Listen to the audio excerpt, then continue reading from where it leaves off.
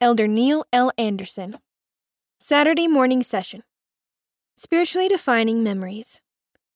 Along with the peaceful direction we receive from the Holy Ghost, from time to time, God powerfully and very personally assures each of us that He knows us and loves us, and that He is blessing us specifically and openly. Then, in our moments of difficulty, the Savior brings these experiences back into our mind. These experiences may come at pivotal times in our lives, or in what may at first seem as uneventful happenings, but they are always accompanied by an exceptionally strong spiritual confirmation of the love of God. Remembering these spiritually defining experiences takes us to our knees, declaring, as did the prophet Joseph, "What I received from heaven, I know it, and I know that God knows that I know it."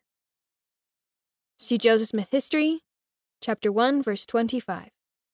These spiritually defining moments come at different times and in different ways, individualized for each of us.